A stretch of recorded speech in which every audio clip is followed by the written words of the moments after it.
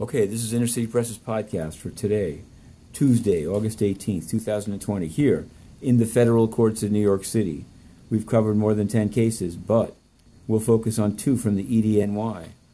The first was the Clare Bronfman of NXIVN fame, horsewoman, heiress, funder, sex trafficker?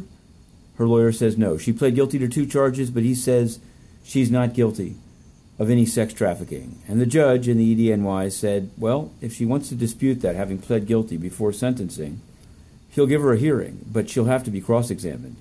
It remains to be seen. There's pleadings due over there until September 21st. Inner City Press will continue to cover it.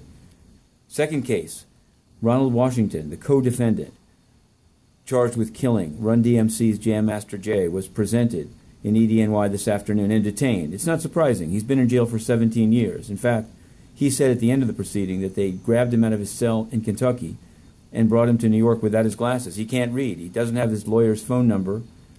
It was arranged for him to get the phone number on a piece of paper, but he said, I can't read it. I don't have my glasses. So he'll be getting an eye exam. Meanwhile, here in SDNY, a certain Mr. Justin Chang was presented. He's a Taiwanese national who's charged with defrauding the PPP program. There was graphic details about him buying a Mercedes and a condo by the High Line. He, too, has been detained. He was offered the opportunity of appealing to the Part 1 judge, Gregory Woods, but it doesn't look like he's going to do it. Meanwhile, at the United Nations, we continue to ask questions about the coup in Mali. Nothing.